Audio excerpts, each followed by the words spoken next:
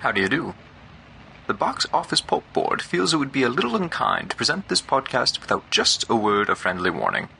We're about to unfold a cinematic commentary track, made by a group of men who sought to create a podcast after their own ravings, without reckoning upon God. It is one of the strangest tales ever told. It deals with three great mysteries of the internet: analysis, observation, and deconstruction. I think it will thrill you. It may shock you. It might even horrify you. So if any of you feel you'd not care to subject your nerves to such a strain, now's your chance to... well, we've warned you. Now, to pause and refresh.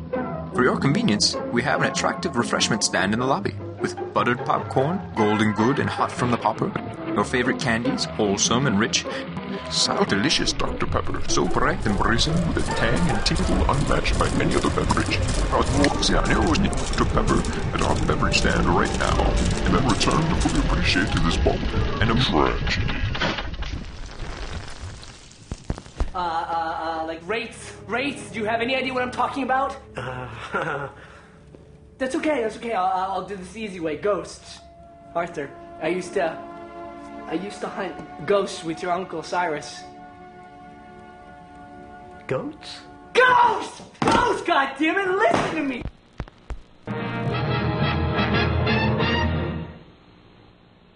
The following movie is rated R. I came out the pussy talking about 13 ghosts. Never say that again. Mike, I hope you recorded that, because I want that did. to be... I just turned around. The first thing on this recording is Jamie saying I came out of the pussy talking about 13 ghosts. So that's start. I don't even need to introduce the show. Fuck it. We're live. I'm so happy. Most of my best material is before we record. I don't know why I'm starting the show. I don't know why you use ClickR at this point. Just go into it. All right. He's the guest for our Halloween party. It literally did count. The recorder did the countdown. 1, 2, 3. I came out of the pussy talking about 13 ghosts. Like, it was dead on perfect. I mean, it would be more impressive if Jamie didn't start every podcast out that way, but she always does. It is weird that you do that. Yeah. I gotta get my credentials out there. I might have a writing gig in this sometime. Jamie, you could at least even it out and be like, I came out of the pussy talking about the rock and roller as we talk about the rock and roll, or something, like make it topical. Exactly. It was really awkward when we recorded in that church. All right, fine. I'll change it to Ghost Ship next time. There we go. Welcome to Box Office Pulp, folks. I don't know where to go from here, but welcome to Box Office Pulp, your one-stop podcast for movies, madness, and moxie. Tonight, we've got a bop and a movie featuring not 1, not 2, not 3, not 4, not 5. I'm not going to go through them all. Not even 10 of your favorite ghosts, but 13 of them. That's right. 13 Ghosts is the movie for tonight. And I know what you're thinking. Like, 13 spelled out, or like THIR 13EN. And it's the latter one. We're doing 13 Ghosts, the new 13 Ghosts, not the 1960s 13 Ghosts. Anyways, I'm your host, Cody. Joining me today for this bop in a movie are my co-host, Mike. Say hello, Mike. 2 things. 1, I mean, technically there are only 12 ghosts in this movie. 2... You're right. Fuck you if you're right. 2, how many acts of necrophilia took place after this movie? Like, in the world of the movie, or just in general? in the real world, like in general. Like, people watched the movie and then like got a job as a coroner and then, made sweet, sweet love to some corpses. I feel like that's a question beyond me. Oh, it's a question from beyond the grave, all right. Peter Cushing would know. And say hello to my other co-host, Jamie.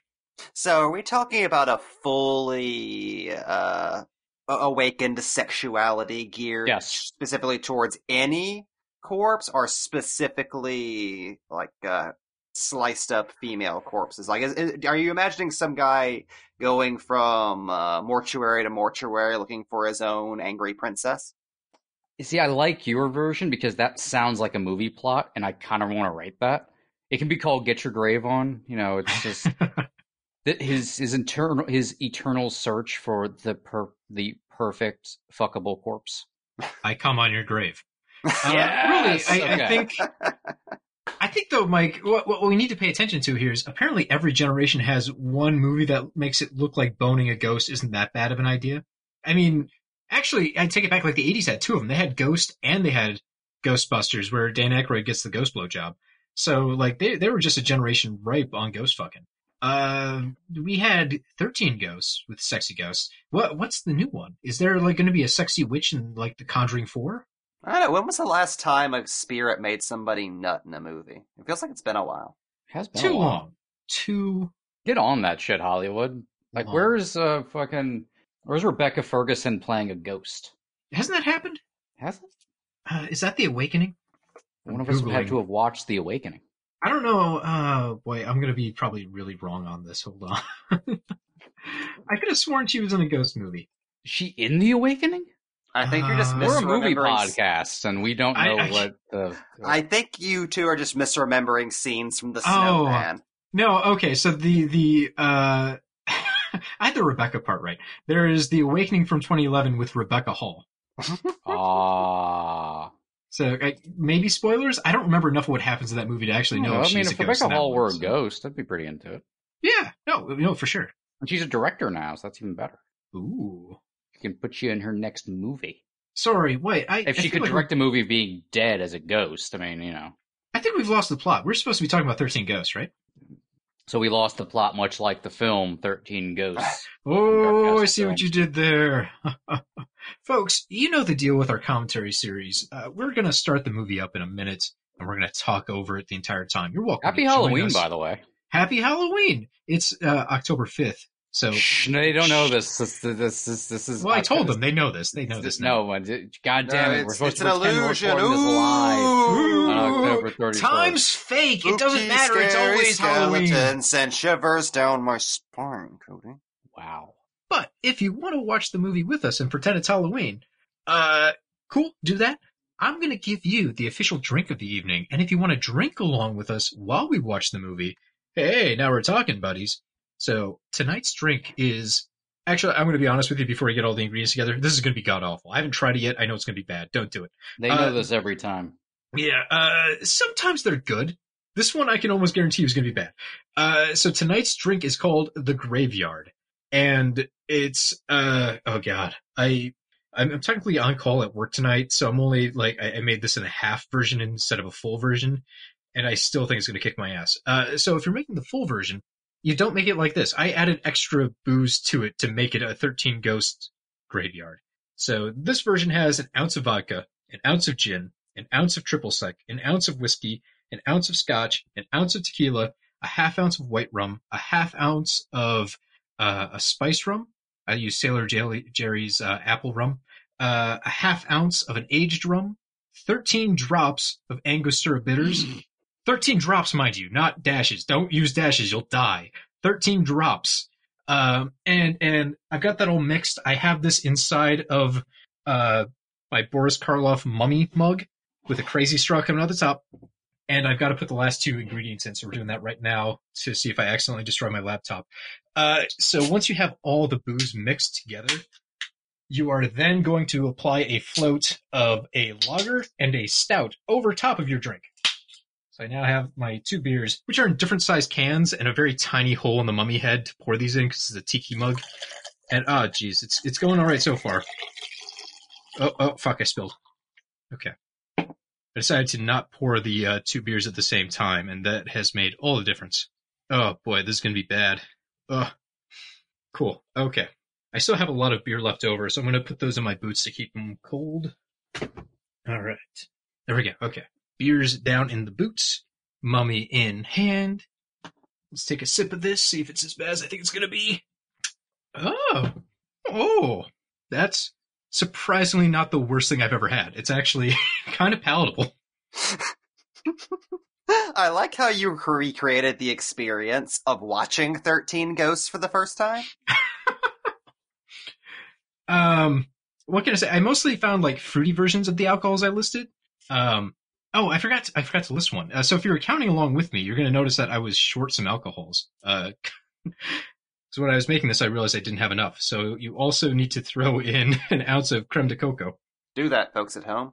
That'll get you. That'll get you up to 13, the magic number. There you go.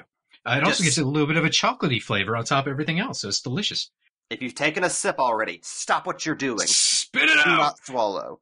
Although, like Mike said, spoilers from the movie, there are technically 12 ghosts, so if you don't put a spirit in, well, you're technically more accurate to the movie. No, I take umbrage with that, but we'll go into that into the actual commentary. And folks at home, if you want to make a traditional graveyard, that drink is 1 ounce of the following: vodka, gin, triple sec, whiskey, scotch, tequila, just one type of rum, and then a lager stout float. But I wanted 13 alcohol spirits for 13 ghosts. Get it? Yeah, you got it. You got it. It's funny. So we kind of improvised a little bit. I pulled the original recipe from the tipsybartender.com, which cautioned, and I quote, "Obviously, this is one of the strongest drinks ever and should be consumed with the utmost caution. Seriously, drink the graveyard 1 teaspoon at a time and wait, 30 minutes between each sip." That seems a little much to me. I'm not doing it that way. I've got my mummy mug filled up. I'm going to have fucking 20 ounces of this booze, and we're going to have a rip-roaring good time watching 13 Ghosts. All right. Are we ready? I think we're ready. Mike, do you want to count us down to start off 13 Ghosts?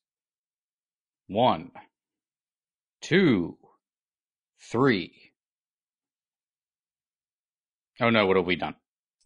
It's 13 Ghosts. This feels like this movie should have a rap song with it. A cool, it does at the end. Song that explains the entire plot of this particular movie. It doesn't explain the plot, but they cast a rap star just for a credit song, essentially. Yeah. So folks, it's movie fact time again, your favorite part. Yay! 13 Ghosts, directed by Steve Beck. Pretty short filmography for Steve. You know him from this film and also Ghost Ship. So he had 2 Dark Castle pictures. Honestly, after those 2, you can rest on your laurels. Right, yeah, you're good. Fuck, I feel bad talking over this because I really love this introduction. This is the best part of the entire movie, honestly. It's so cool. Our screenplay is by Neil Marshall Stevens and Richard Dovidio. Our cast, we've got Tony Shalhoub as Arthur Kritikos.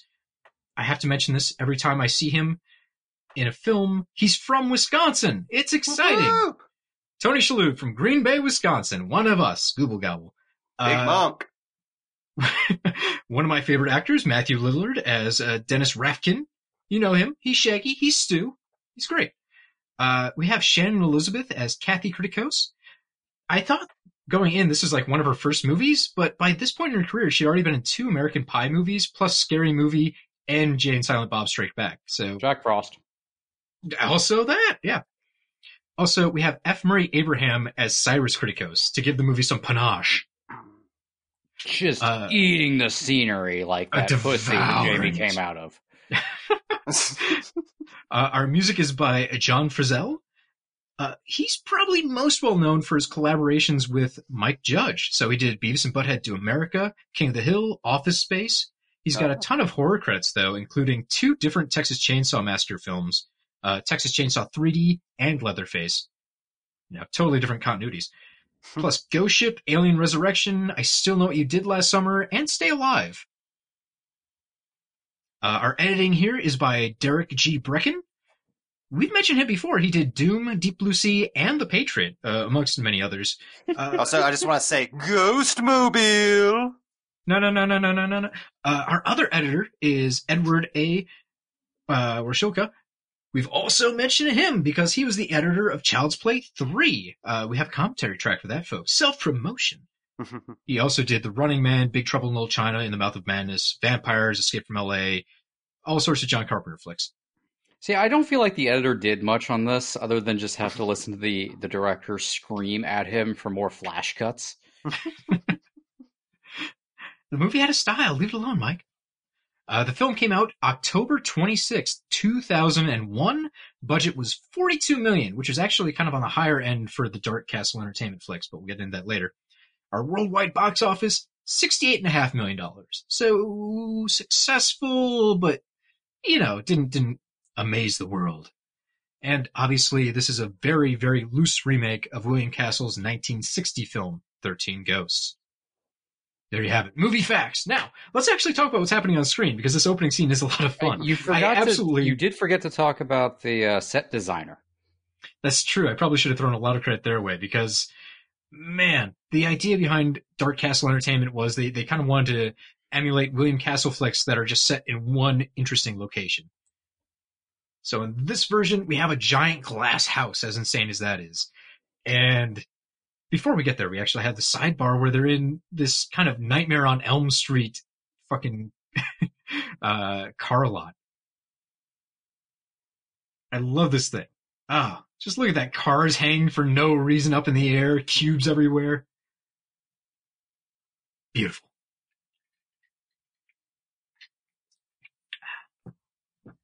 So can we just take a moment to appreciate F. Murray Abraham and his Dracula cape? Swirling around him. How nonplussed he is by this whole thing. Ghosts. This was such a cool period for having F. Murray Abraham pop up for 5 minutes and things, because he was just starting to slum it. Like, he hadn't gone full Sci-Fi Channel presents Blood Monkey yet. I mean, he's not even really in that much in the movie either, so he gets to show up, act for like 3 scenes, and then cash his checks. It's really a good deal. I'm sure he got to keep the cane. So, the actor who just popped up, Damon, actually has a couple of interviews on the Scream Factory Collector's Edition of this film. He's got some pretty fun stories about, I mean, this is one scene, but he's got some pretty good stories about this. So the actor's name also is Matthew. He met Matthew Lillard, like, when they're about to record this. Matthew Lillard comes up, introduces, just says, "Hey, are you so-and-so? Good to meet you. Good luck out there." And then Matthew Lillard goes off to the side and psychs himself up for this scene. So he's just yelling at himself, "Don't screw this up, Matthew! Don't fuck this up, Matthew!" And he's just, like, jumping up and down. The other actor, again, whose name is Matthew, is thinking that Matthew Lillard is just screaming at him to not fuck up the scene. Because he didn't realize this was Matthew Lillard. So it's only after, like, they introduce each other again later, they realize, like, oh, cool, that guy's not insane and angry at me for no reason. What an amazing mind game that would have been on Lillard's part, though. Hey, good to meet you. Don't fuck this up! I love Lillard psyching himself up for this. The Bloodmobile! I mean, Lillard has to be at... you have to give it up to Matthew Lillard for being able to maintain a consistent level of energy throughout this movie, because he's end of Scream stew the entire runtime. It's exhausting. It's like, God, no wonder he's in such good shape. I love that and the character is a lot of fun too, because he's high energy, but he's also really negative high energy. You normally don't get that. Normally high energy people in film are also portrayed as like, woo, come on, let's do this, fun, yeah. This guy hates being here and just happens to be very energetic. Honestly, why isn't he the main character? He does all of the plot stuff. He pushes everything forward. He has actual stuff going on. It was hilarious watching the trailer to this for the first time since it came out earlier today, and seeing how much they try to hide the fact that Tony Shalhoub is the main character. Like, that trailer is so loving to Matthew Lillard. It treats him like he's Blade, and he's here to take down these ghosts. Even hearing interviews with Steve Beck talking about, like, Arthur's role in this movie. This whole thing is like, yeah, he's really fucked up because his wife is dead, and he's trying to be protective of his kids. And in the end of the movie, his arc is he decides he just can't live without them, so he willingly kind of like throws his life away to join them in the circle. Which is such a weird character arc, like, fuck it, might as well die, my kids are in danger. But apparently that's what he needed. To back up, I love that gag of the guy just being ripped in half and like awesome. folded in on himself, just eaten by the car. Yes! And our first sighting of the ghost, the Breaker! Oh, he smashes a man with a car. Fucking phenomenal. God, I would love to see a whole horror movie just set in this location. This opening, like, treats the Juggernaut like, no, this is the main villain of the movie, but then everyone gravitated towards the Jackal. Right. Well, throughout the movie, too, they talk like, he's the most dangerous ghost. But visually, he's not as interesting as the guy who's got his head inside of, like, a cage. Yeah. The ghost of Tom Waits in Coppola's Dracula.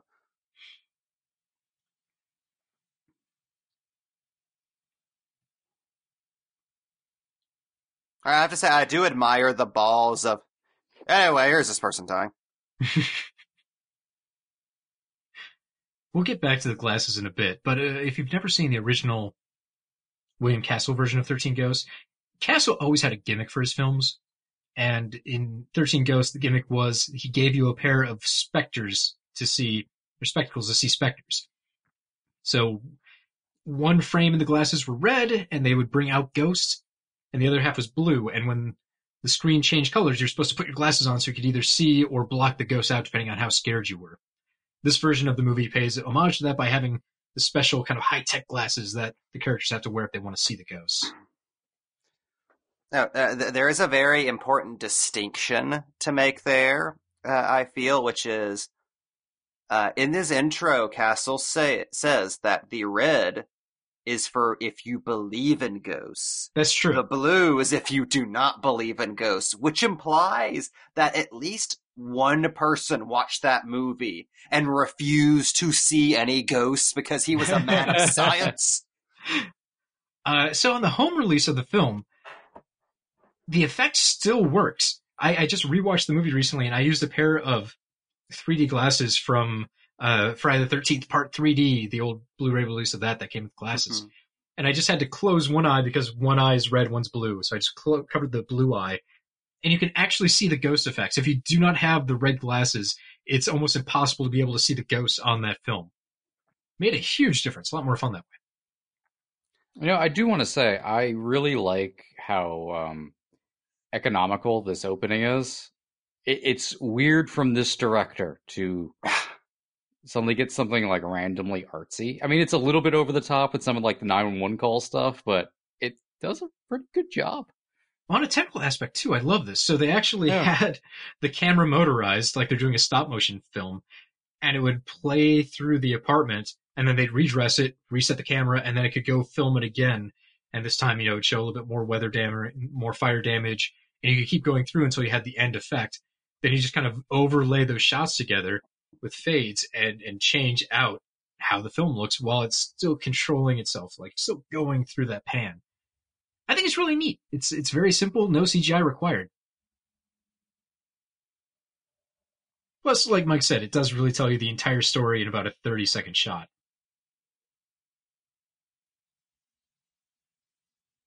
And then it's immediately ruined by, but you still pay for a maid. That's weird. Yeah, that has confused me for so long. Like they could have at least made her a housekeeper, but no, she is specific. Or not a housekeeper, but a nanny for the kids. But no, she is specifically a maid for that crap shack. I always just assumed that was kind of a throwback to the original 13 Ghosts, because in that film the house just comes with a maid who happens to be the witch from The Wizard of Oz. What is her name? Is it Margaret Hamilton? Was she the Wicked Witch? Okay. Yeah. It's a bit of stunt casting. Yeah, well, she pops up like towards the end of the movie because everyone like the whole time's like, oh, the maid is such a witch. And then, sure enough, she walks out and everyone's like, oh, fuck, it is a witch. Okay. That makes that movie slightly entertaining. Yeah. As God, there's a lot you can josh 13 Ghosts about, but I think we can all agree it is at least a significantly better movie than the one it's remaking. Oh, much. The 13 Ghosts remake fascinates me. Like, we all love it fucking dearly. Like, this is just endlessly the best.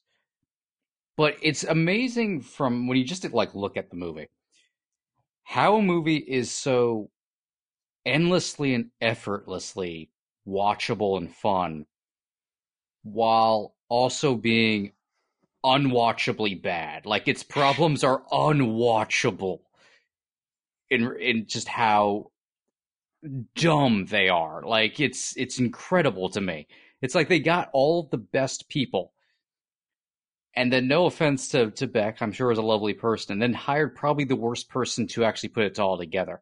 Even though he came up with pretty much all the like ghost backstory shit that created the short film on the Blu-ray, but it's like, wow, this is a lot of like special effects people and set designers and and actors doing like incredible work, but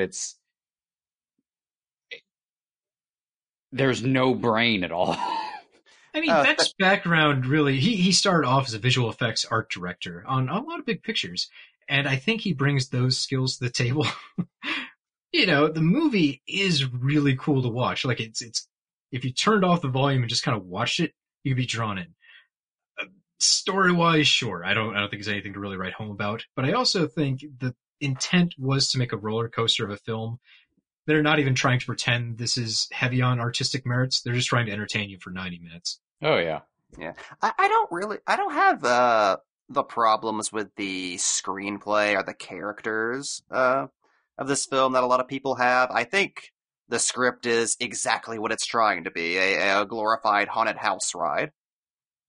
But I feel like 13 Ghosts and its sister movie, Ghost Ship, the only two movies in the world that have that exact tone. I feel like they're perfect examples of good movies made by bad directors. Yeah. Which is something people don't talk about a lot. Everyone will harp endlessly on like whenever good directors go bad. I don't feel like there's enough talk about how every single thing can go right with a movie, including the selection of people the director is surrounding himself with, and even the ideas the director has. But the guy just bungles the execution. Well, this one is interesting, too, because it was a Joel Silver production. Like, one of the biggest producers Hollywood's ever seen, right?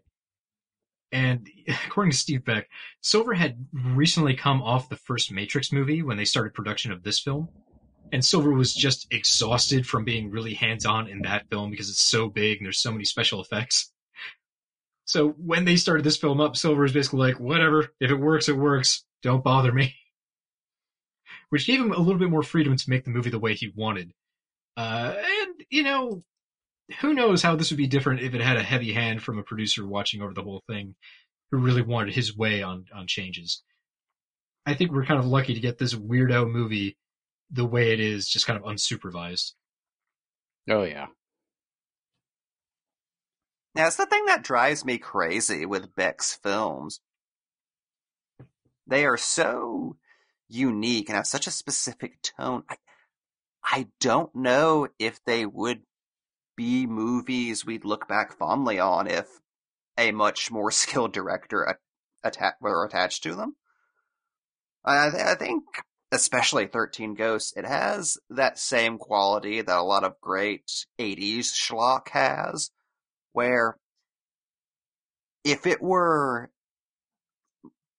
more of a traditionally good movie, it would probably not be anywhere near as memorable, even if it was a really good horror movie. Kind of the Sci-Fi Channel original syndrome?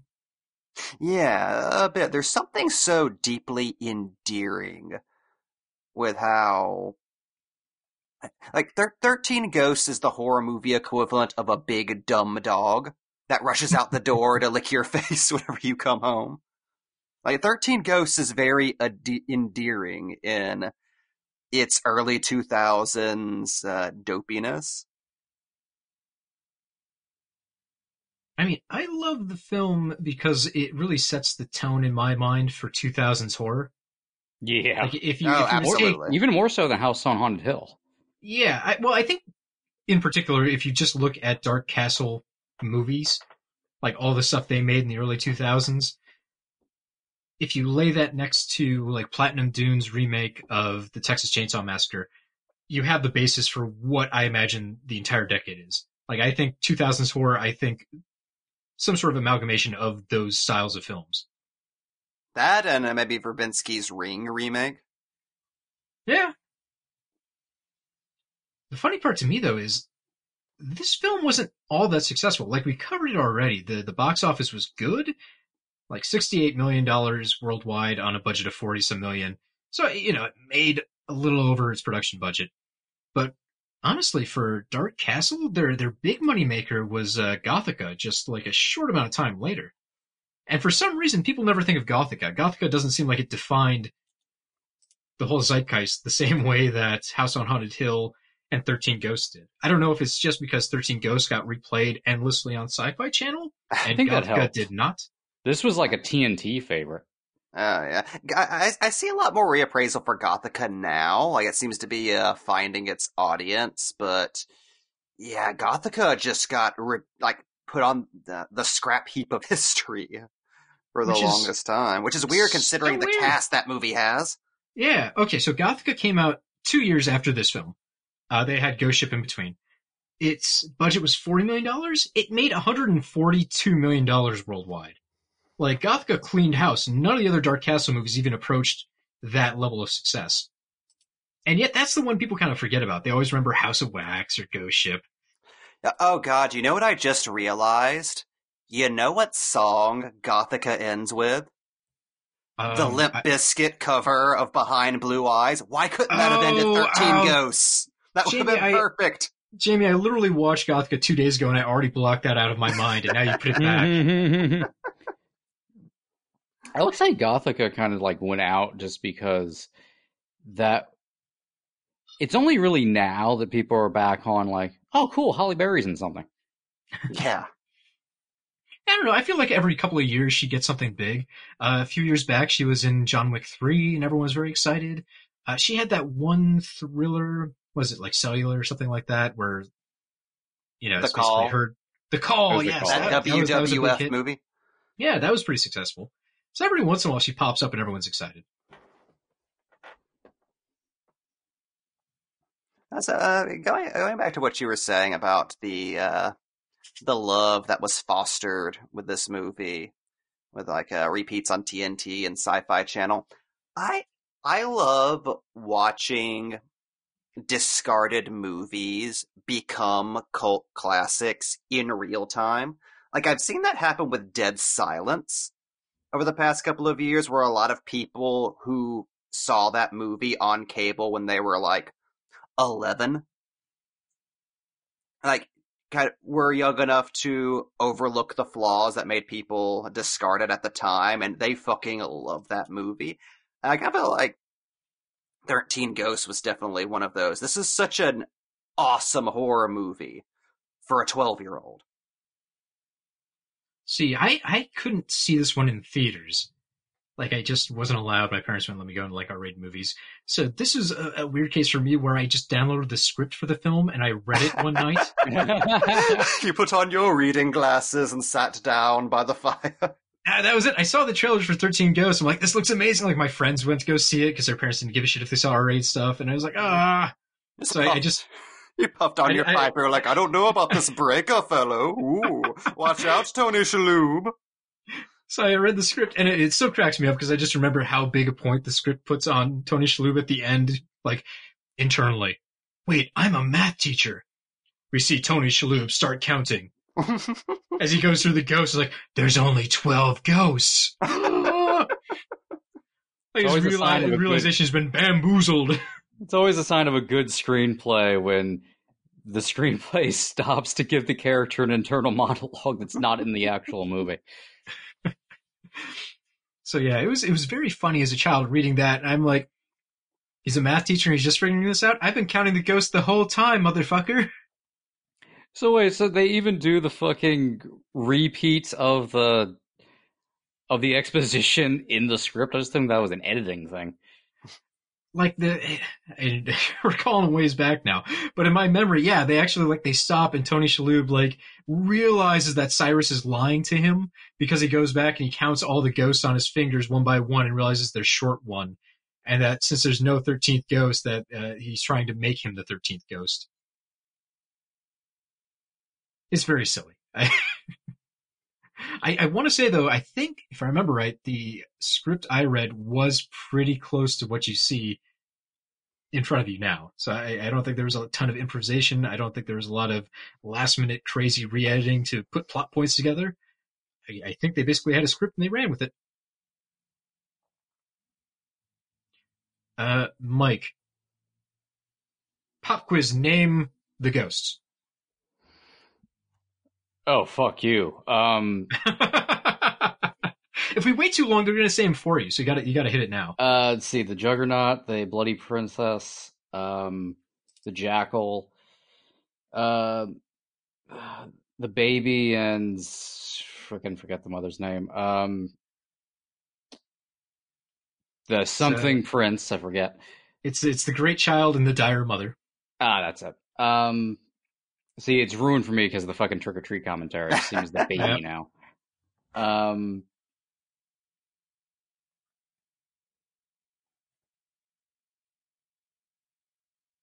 this is like the smarmiest lawyer in the world. It's perfect. He has strong Davidoff energy. Look at those eyes. Those eyes look like contacts. They're not real. I also think he's a throwback to the original 13 Ghosts. In that movie, there's a friendly lawyer who is helping the family take over the estate, and he's trying to kind of encourage them to leave. Because it turns out the uncle has hidden money in the house at his suggestion before the uncle died. And so the lawyer is trying to scare the family away so he can go through the house and find the uncle's money. So in all versions of this movie, the lawyer is a dick. It's in the stairwell. The money's in the stairwell. It is, yeah, spoilers. So I feel like Hanna-Barbera owes a lot to the films of Howard Castle.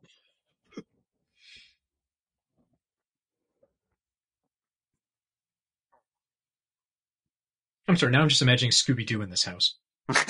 That's a crossover we all need to see. I'm really mad at myself for having just rewatched this, and I've already forgotten the name of most of the ghosts. So it's the firstborn son, the torso, the bound woman, the withered lover, the torn prince, the angry princess, the pilgrimess, which doesn't seem fair because she's like barely in the movie, the great child, the dire mother, the hammer, the jackal, the juggernaut. And then Arthur's supposed to be the final ghost, which... do they ever say, like, what's his cool title? Does he get, like... Yeah, they do. He is, I believe, the torn heart... No, the broken heart, or something like that line. The withered cuckold. Monk. Also, I feel like it doesn't count if you can't remember the ghosts that don't do anything. Yeah, the torso literally just shows up, like, for one shot, essentially. Yeah, which is weird, because I always assumed it was a puppet. It turns out they actually hired a guy who like didn't have legs, and they had him do the torso. Didn't have legs, didn't have a head. It was weird. They dug up a body. You know, the editing style of this movie really makes sense if Lillard was the main character. Just flashes of intuition. Yeah, it's definitely it is kind of edited from his point of view. God, this dude is so Wishmaster. His teeth, his fake ass teeth. It's either Davidoff or the fucking lawyer demon from Keanu Reeves' Constantine movie. Fire, I was born with it. You beat me to it. Yeah.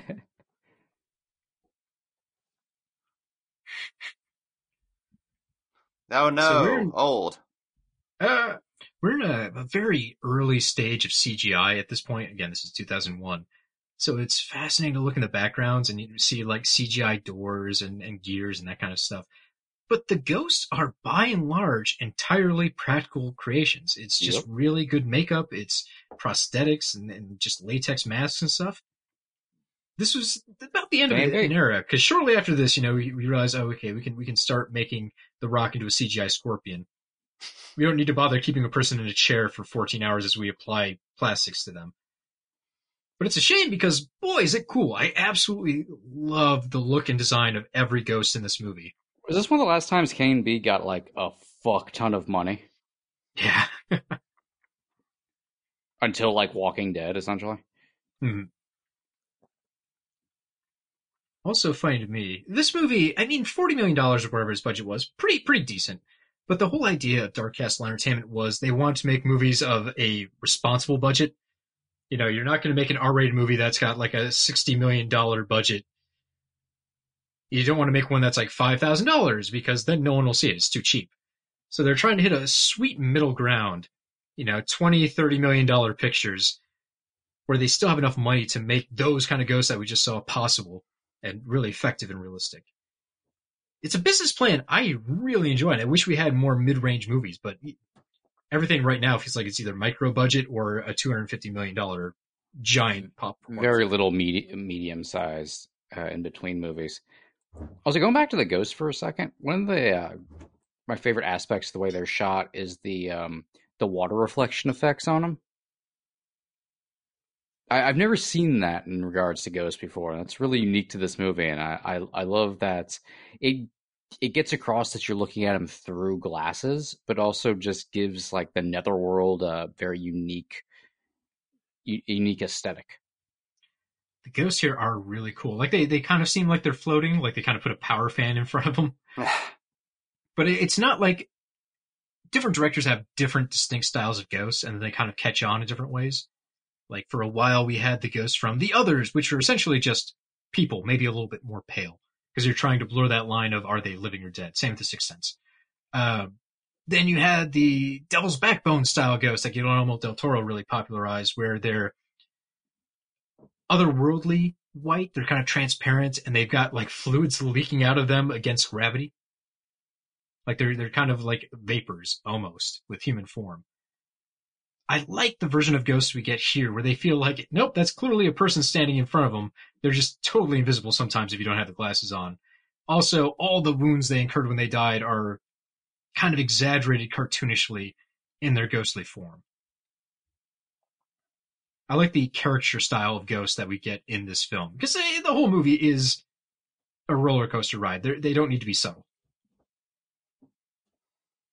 So do we pass the goats line already? Oh no, that comes later. Also, hey, Jamie's Spawn only here showing for up that. for 5 seconds. I just like pointing out the one of like 2 James Gunn lines that actually made it into this movie. See, I like how I was watching the trailer earlier today. That was the top comment, was that was the greatest exchange in movie history. Also, is Shannon Elizabeth's character just fucking high throughout this entire movie? I'm just so confused by her character.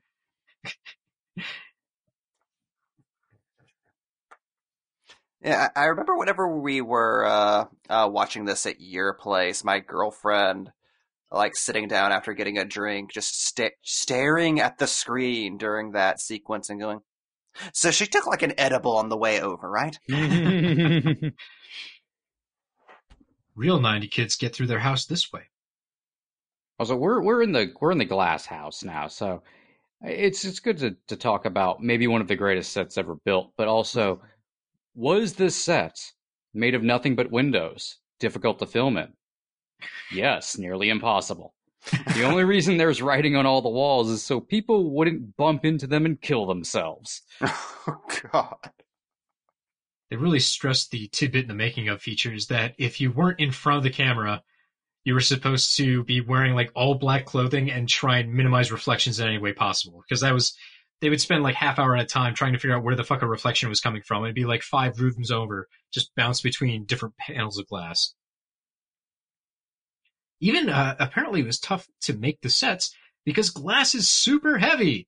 Most sets are just made of like plywood dressed up. Because these were all like panes of glass, they had to use steel to reinforce the sets so they didn't like break down and crash through the floor. Yeah, this is essentially a fucking skyscraper they built. Just house-sized. I mean, wildly impractical too. Who the fuck in the world would ever want a house made out of glass in any capacity? Like, no part of that seems fun. The family that Lele Sobieski ends up with in the 2000s thriller The Glass House. Glad your mind goes there too.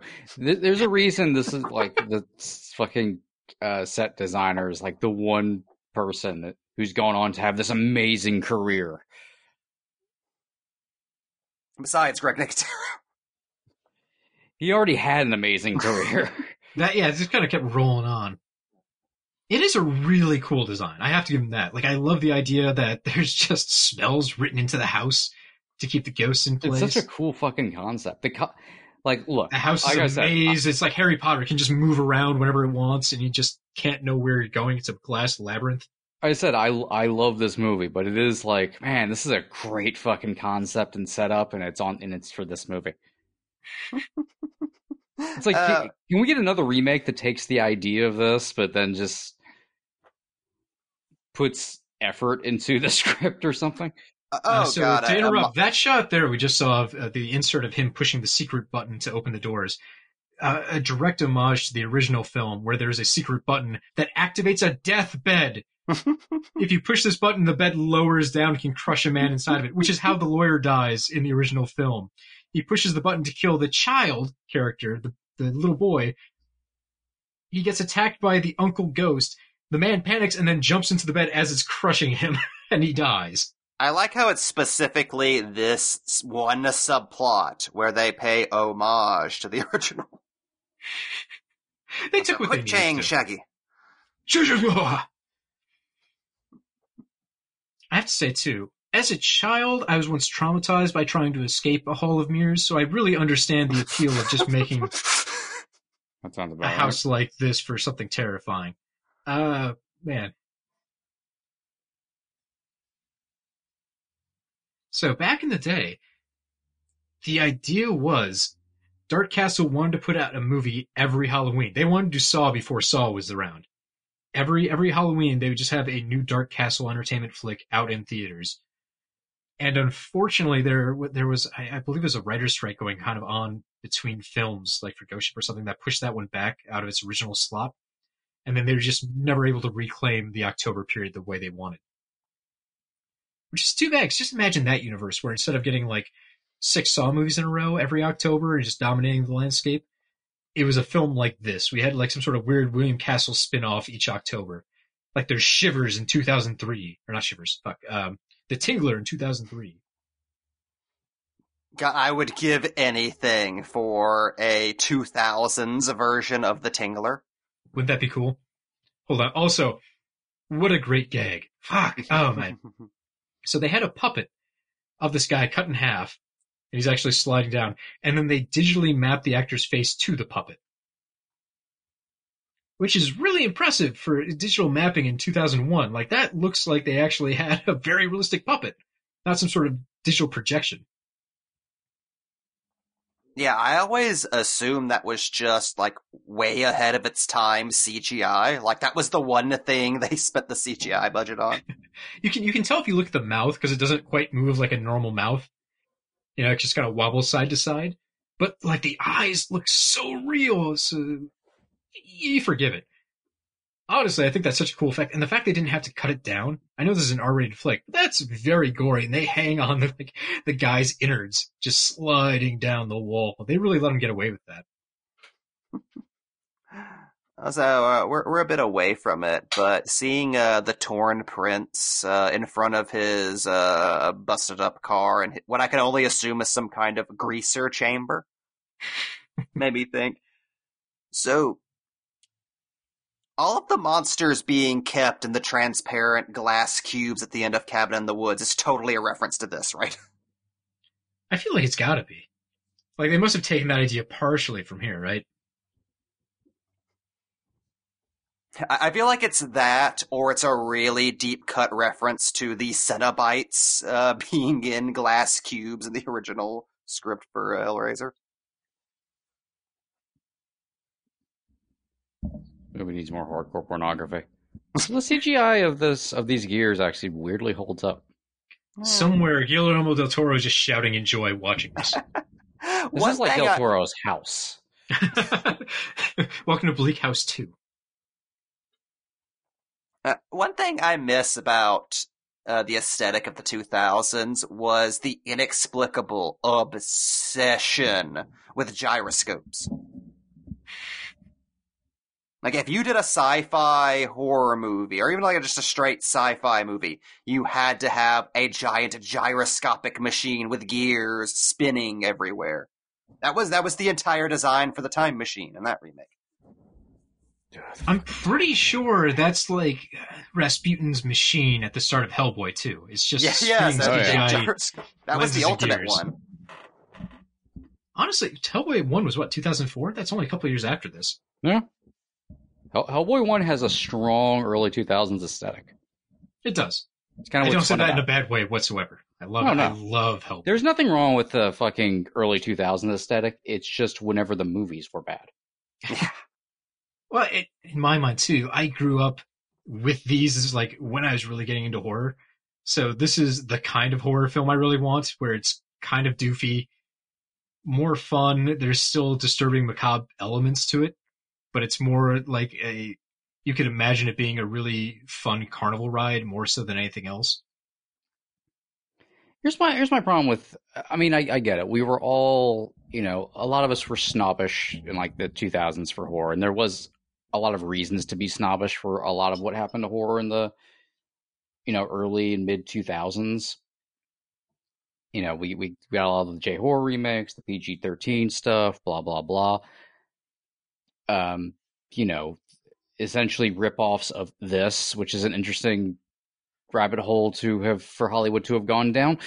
But when I'm glad they're being reappraised now as kind of the schlocky ridiculousness that they were, because it doesn't make much sense to be snobbish towards them, but we all fucking love 80s schlock.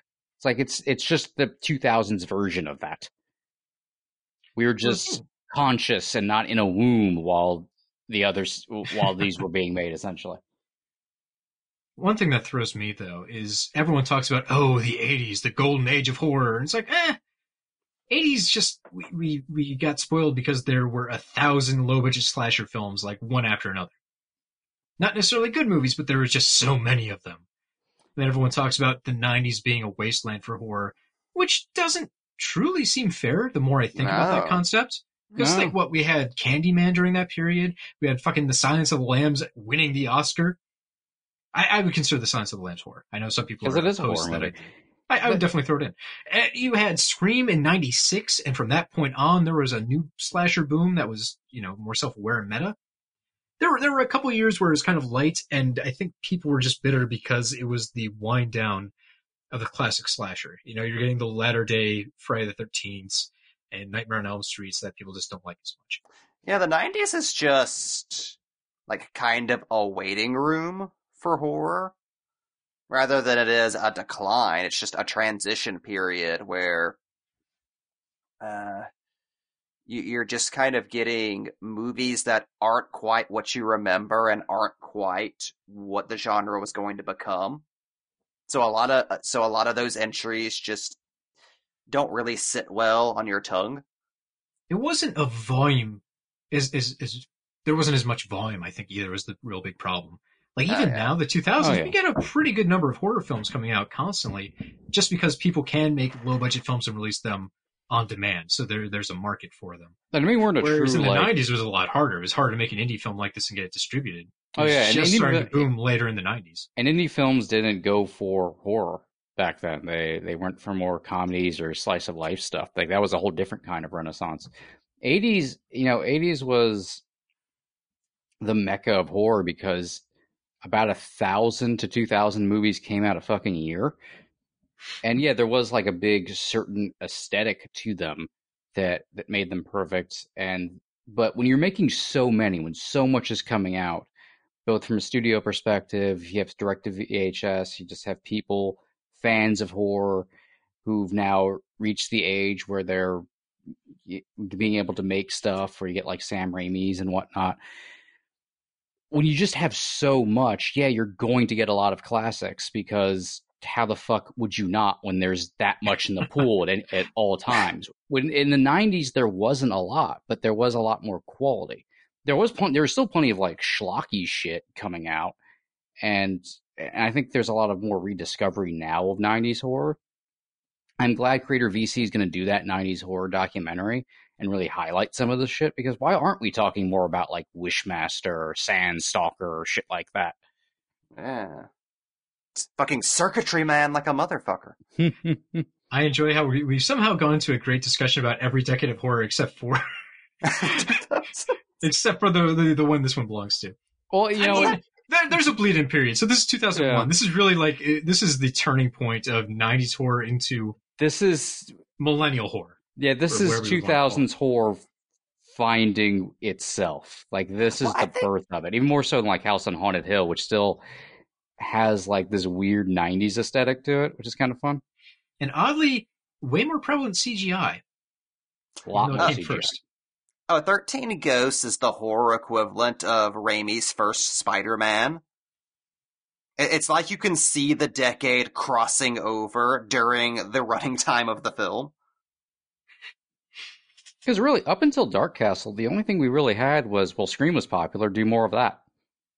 Well, I think that's the thing, where that's one of the reasons why it always comes across like the 2000s didn't have a particular aesthetic, or that the 2000s was just a graveyard for horror.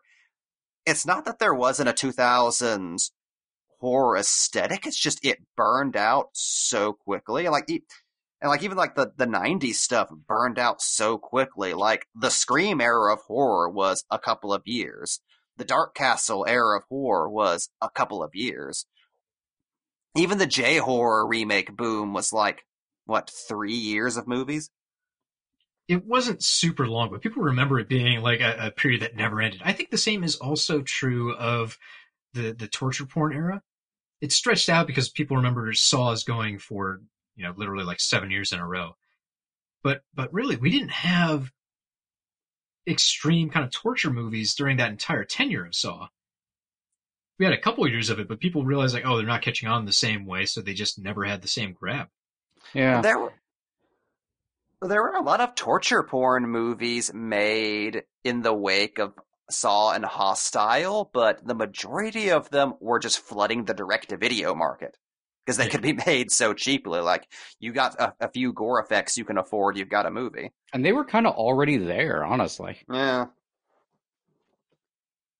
I think it just shows an interesting societal thing, and not in a bad way. It's just, the 80s aesthetic was from throughout the entire fucking decade. Like, that was a decade of pretty much a singular aesthetic when it came to just pop culture.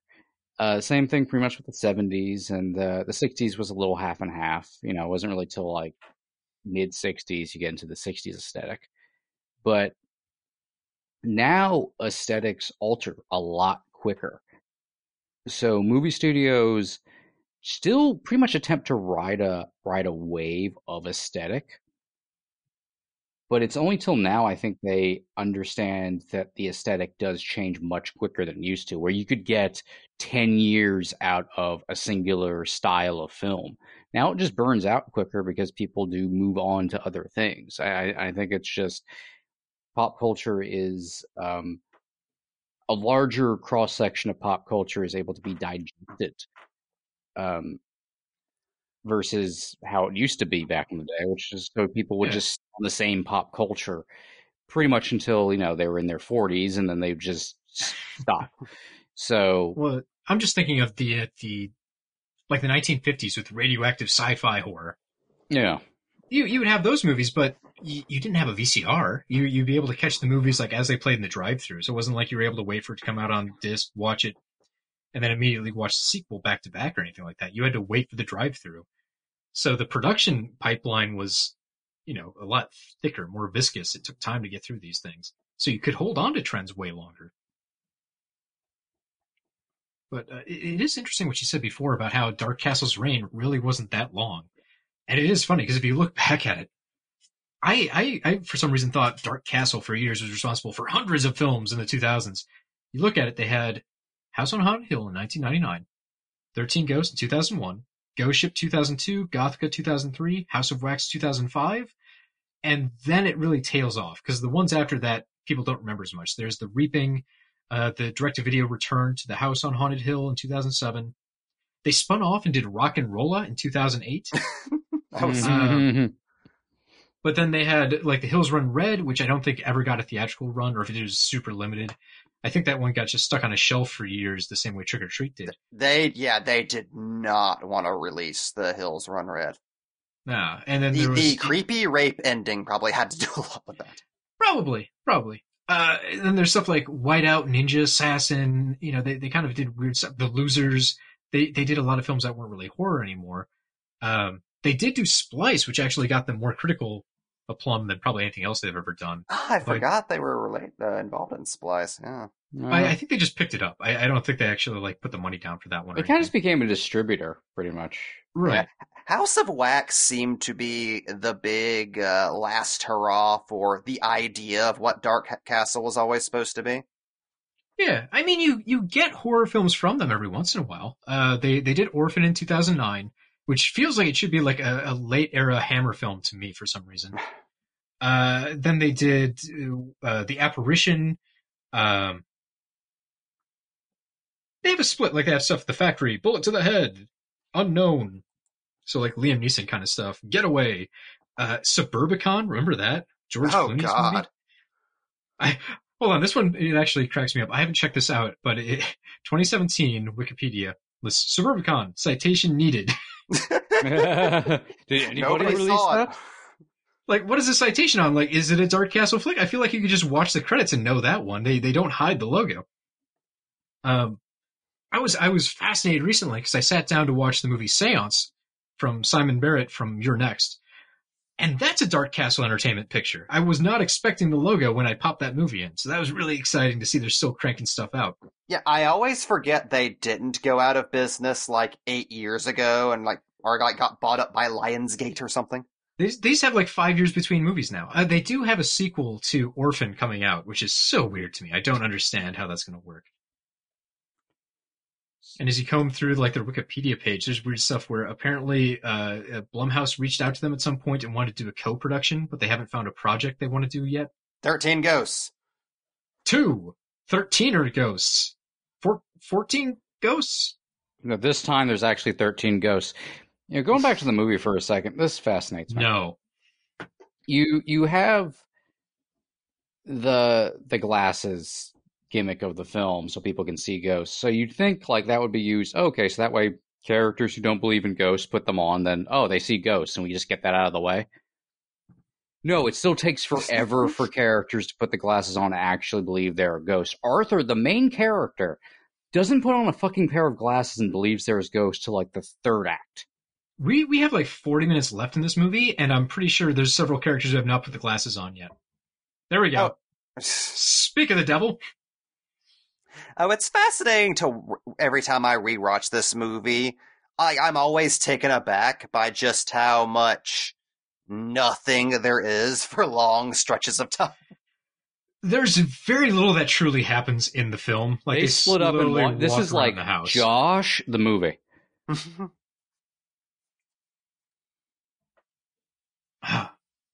It is kind of amazing they didn't think the Jackal was going to be the crowd favorite, but I guess you can never predict what people are into.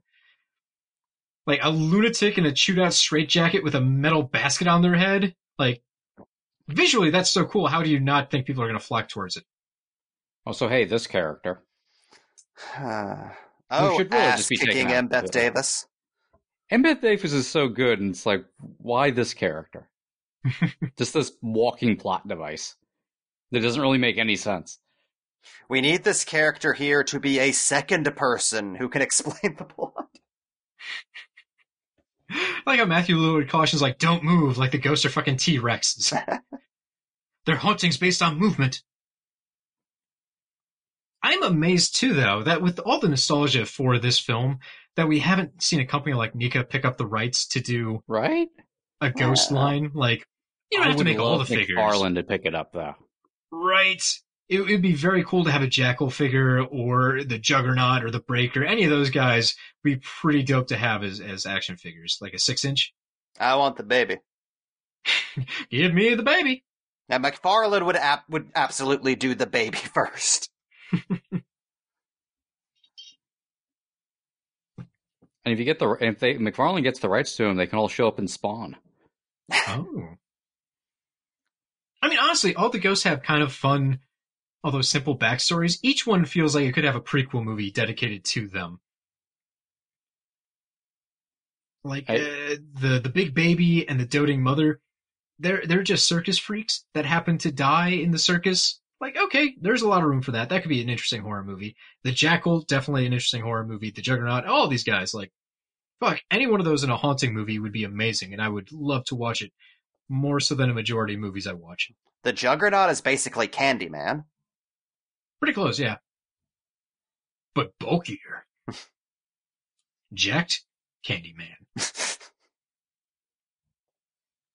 If no one ever has lots of these special feature for kind of like the storybook telling of the origin of all the ghosts, the backstory that was come up for the movie but isn't actually in the movie. You can find it on YouTube about 1,000 times. I recommend it. It's fantastic. It's on the DVD. It's on the Scream Factory Blu-ray as well. It's fun to watch, although it does kind of remove the mystery of the thing. It's fun just watching the movie and just having like a torso appear and not knowing what the fuck that's about. Yeah, I have no idea where they'd actually put any of that backstory in the film, but I love that a movie's worth of backstory was written anyway. The 13 Ghosts in general randomly had one of the greatest DVD releases of all time. It was back in the day when you can just, where no matter what the movie was, the DVD would be fucking jacked. You get a great box. There'd be just tchotchkes everywhere. It was full of special features. Tons of money went into it. The studio wouldn't care if no one watched the movie. Just they would still go out of their way. Oh, you can find romantic comedies that have like an hour-long featurette on the cinematographer's love affair with Italy. Honestly, 6 commentaries. It's amazing. That was one of my favorite memories as a kid, just like getting Anchor Bay movies, and then they'd have like 3 discs. Like, here's 4 cuts of Army of Darkness. Like, oh, hell yeah, okay, cool. So many European extremes. Fucking movie fans coming up to age now will never know the delight of sitting down with a drink and, in my case, most likely a TV dinner, and just pouring through a DVD special features for an evening. Like, just sitting down with the Hellboy DVD like it was a date. Just looking Del for Toro all the was like, Easter motherfucker, eggs. you're not going to leave. This is going to be 6 hours of entertainment at at least.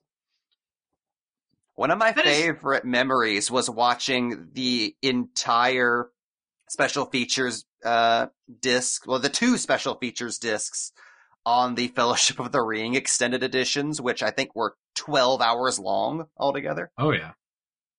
It cracks me up now, though, because if you, like, pick up a movie that brags about having special features, they're always like, over 2 hours of features, and then an hour and a half of that will be like a commentary track. If you get a commentary track. Right. I just picked up Escape Room 2 today, Tournament of Champions, and I'm very curious about that because it brags that the special features includes alternate cut of the movie, and from what I've heard, the alternate cut of the movie is basically an entirely different film. It's a completely different movie. Yeah, I'm very fascinated. It seems like I want to. I don't know which one to watch first. Do I watch the alternate cut first? Like, was that how the director intended it before it got butchered, or was that just like, this isn't working, let's fuck it up, let's change it? It seems like the alternate cut sounds more like an appropriate sequel to the first film, so it seems like that's the director's actual version of the movie.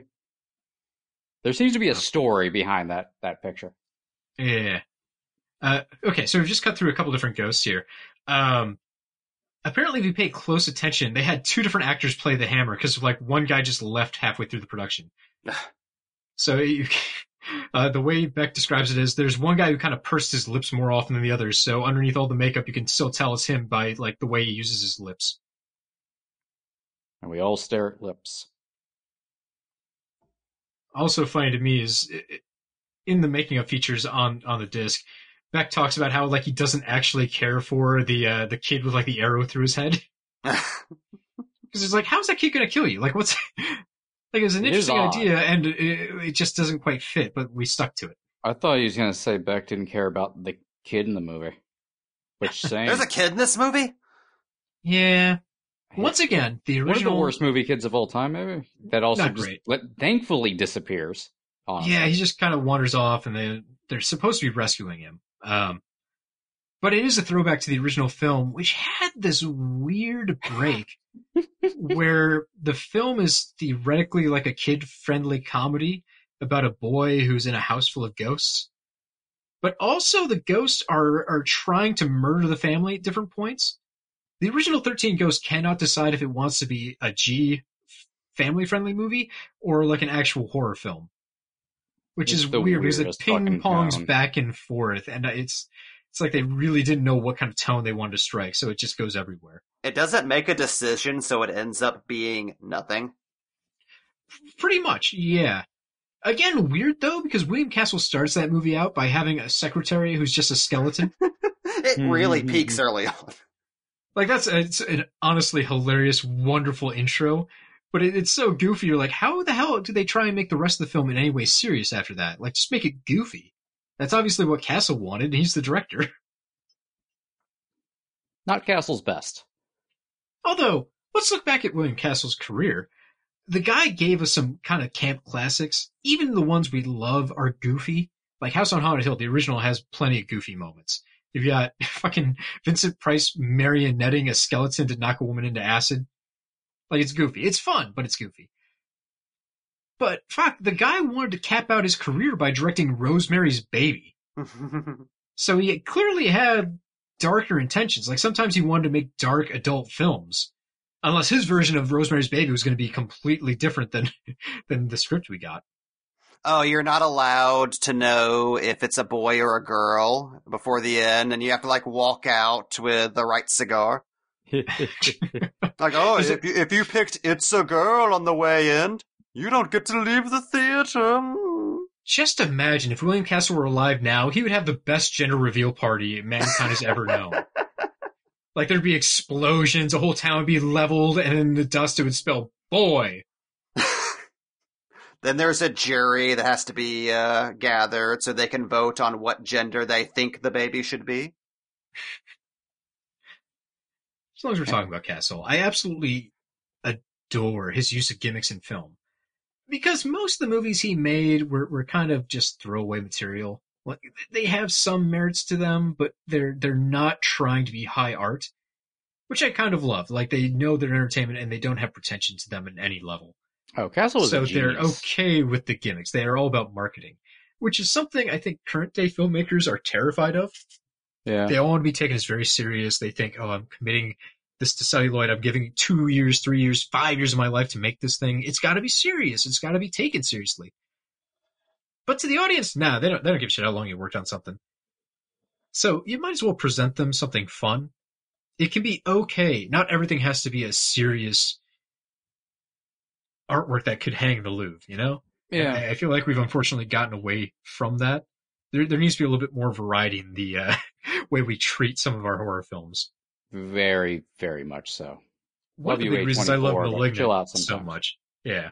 Like, Malignant clearly knows it's trying to be schlocky in parts and just fun.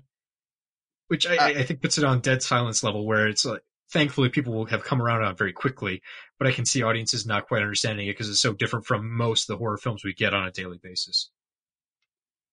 Oh yeah, I always said in the episode, Malignant is such a clear love letter to Dark Castle.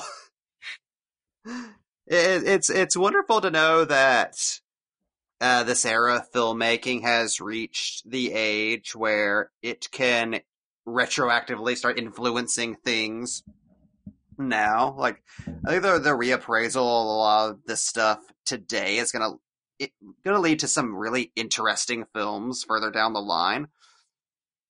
Like, Jamie, I hate to break this to you, but it's coming up on like the 20th anniversary of this movie this year. Jesus Christ. Right. So it's had time. Like, the people that like this movie have grown up and are now becoming filmmakers, or should be filmmakers by now. There's kids who really did come out the pussy talking about 13 Ghosts. And Mom just wouldn't stop watching on Sci-Fi Channel. This is like when you raise a baby on like Mozart tapes to make him smarter. Saying that, I still don't really understand the reappraisal of House of Wax. Honestly, I like House of Wax. I'm glad I watched it again recently when I got the collector's edition, and it's fun. I enjoy it a lot. I'm glad the people who are enjoying it enjoy it, but it doesn't work for me. It's got some really great gags. The gags are good. It's weird. I don't know why I enjoy House of Wax films, because that's a whole subgenre. But I think I love them all for different reasons. Like Mystery of the Wax Museum, the original Wax Museum 3D, like all of those movies. Anytime there's a murderer whose base of operations is a wax museum, it seems like it should be like Old Hat at this point because they're all the same story. No, I love all of them. Cody, have you ever seen Wax Mask? I have. I own Wax Mask. Nice. That's one of my favorites after Mystery of the Wax Museum. Yeah, I think Severin put out like a collector's edition of that a while back. Oh, did they? I did not know that. I think it's Severin that has that one. Yeah. I'll have to look into that.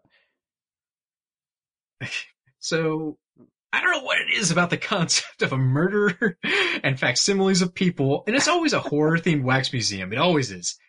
I don't know. I just, for some reason, really enjoy it, even though I think I won't going in. Are we watching waxwork right now? That'd be fun. God. Also, I will say one thing in defense of Dark Castle's House of Wax. That is an okay horror movie, elevated by the single moment where Chad Michael Murray walks up to that grate and casually snips off the top of Alicia Cuthbert's finger. That is one of the greatest out-of-nowhere gore scares in any horror movie. That gives me the willies, like, nearly 20 years later. Jamie, I thought you were going to mention the moment. Spoilers for people who haven't seen House of Wax, 2005. The moment where the one guy's been waxed, but he's still alive, and like his friend accidentally peels off half his face trying to help him. Like the most misguided attempt to be useful ever, and you can just see the eye rolling around in this like petrified body. Oh, God, what a great gag! I love the idea of taking the Vincent Price reveal from the original and making that a horrible kill scene. Oh, man. Isn't House of Wax just really more of a remake of Tourist Trap? Honestly, yes. Pretty close, yeah. Did anybody from Tourist Trap get money for that? You're implying anyone who was involved in Tourist Trap is still alive. Like, they weren't disposed of 6 months after that movie. I feel like disposed of would be the right term. Like they throw them out with the mannequins and the set dressing from that film. I feel like Tourist Trap should have like the same tagline as Snuff, filmed in Brazil, where life is cheap. Like if you told me Tourist Trap was everyone's last known footage that was in that movie, I would believe you. Well, also, maybe for Trick or Treat.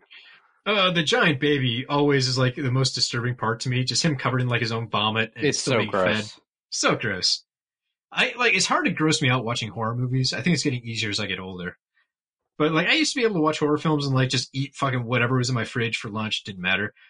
I was trying to rewatch this for notes, and like the baby came up with the puke all over, and I'm like, oh, I can't eat my stew anymore. Oh. The 2 times I couldn't finish food while watching a movie was the first time I watched Audition. Makes sense. And that was literally just due to tone. I didn't even get to the fucking meal scene yet. And the other one was, I think I had Chinese food for Antichrist. Okay. Bad combo. Pretty much like 20 minutes in, you lose all appetite. I was trying to eat Chinese food once while I watched The Lost Boys for like the first time, and the maggot scene like got me. I was like, oh no, I can't eat my lo mein. I think I've told the story on the podcast, but anytime me and my brother are together and we're eating Chinese food, if one of us is holding a thing of rice, the other will inevitably go, "You're eating maggots, Michael." Look down and go, "Oh," and then just continue on like we didn't just have that exchange. One of you doesn't just fucking throw his rice around the house. We're not going to waste it.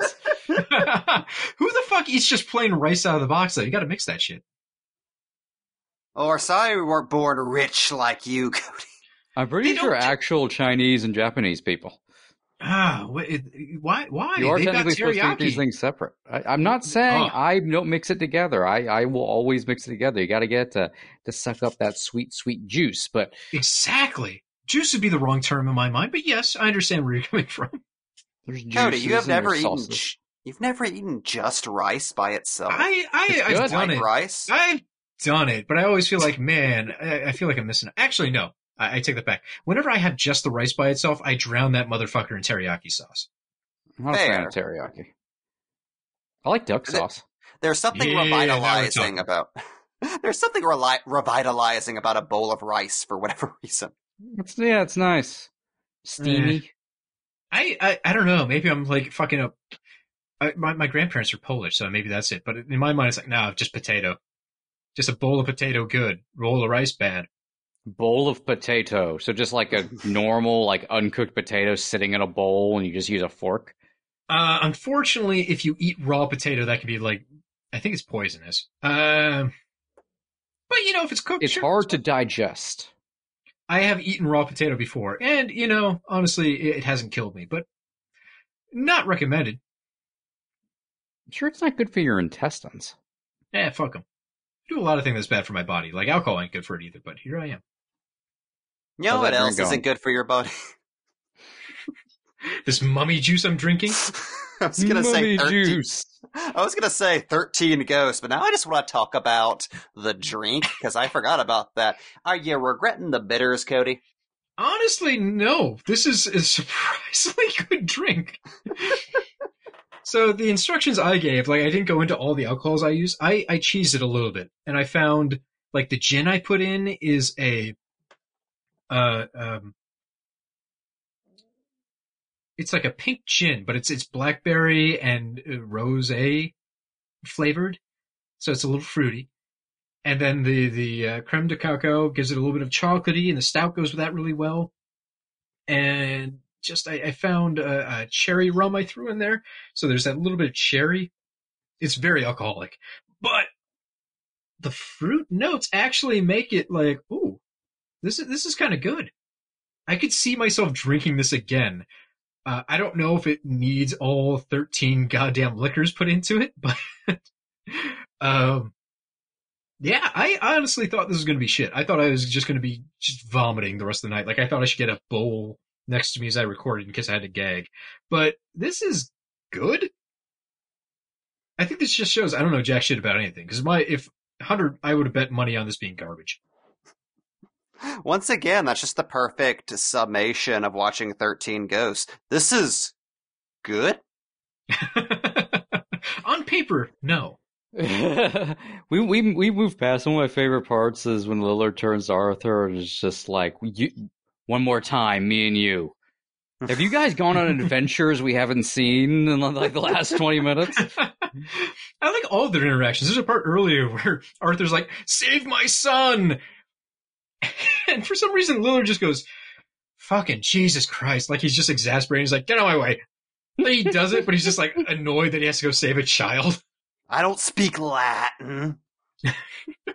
That's what I love. He's just as energetic as Stu, but he's playing a guy who's just pissed off to be there, just negative, cynical, high energy. It's a rare combo. You don't get that very often in characters. I call that pulling a Paxton. And he's just so high strung because, I mean, it's all because of, I mean, I guess the idea is because of his, life sucks for this character. Yeah, like life he can't sucks touch because anyone, of his constant psychic migraines. abilities, which is why it is like... He's a fucking X-Men character. He's a 100% X-Men character, and when he dies and you see him as a ghost, he's very like calm and serene and at peace. He's too cool for school. Yeah, he's the happiest ghost. He's like he's fucking the origin of old Casper. Now you could say he's the 13th ghost, but he doesn't factor into anything at all. So really, he just happens to be a ghost who's there in a house that contains 12 it's like a 12 plus 1, 12 and adjacent ghosts. We all know the lawyer was the 13th ghost all along. That guy went straight to hell. Yeah, where the fuck did the lawyer go after he died? Why didn't that ghost show up? Why would you cast a dude who looks like Davidoff, not have him show up? So one thing I want to go back to for just a second, as long as we're talking about how great Matthew Lillard is in this role. It blows my mind. Okay, this is 2001. This movie came out. He had made Scream in 1996. So this is only a handful of years later where he's gone from playing a high school teenager murderer to a guy who's just tired of this whole world, just worn out and beat down. There's like a 4-year difference in his real life between being a high schooler and being like this burnout medium psychic. And only a few years more removed from being a hacker. Right? And then only a few years later, he'd be without a paddle. Lillard is like a comic book character who keeps getting rebooted every couple of years. It was really weird, though, when I saw him as a grown-ass adult man in Twin Peaks: The Return. Yeah. That wasn't cool. I'm not here to see Matthew Lillard with middle-aged problems telling me he didn't kill his wife. With a GeoCities webpage he's devoted his life to. That was perhaps the most David Lynch thing of that series, just like twisting Matthew Lillard into that character. Oh, a twist! I'm not here for you, woman. Give me the book. This weird, pointless twist that doesn't really add up, and like I think we all knew from the start that fucking he's coming back, right? Like you don't cast that caliber of actor just to kill him off in like the first scene after 2 lines. You know he's going to be back at some point in the third act. So the twist is very flat. I'm glad he's here. I'm not opposed to it. It's just one of those, the audience is way smarter than the characters. Now that the characters are dumb, they're just like, for some reason, ghost, though, not if they being able to understand the plot. Yeah, that's what frustrates me about that twist is it's so much cooler when you think he's just a ghost.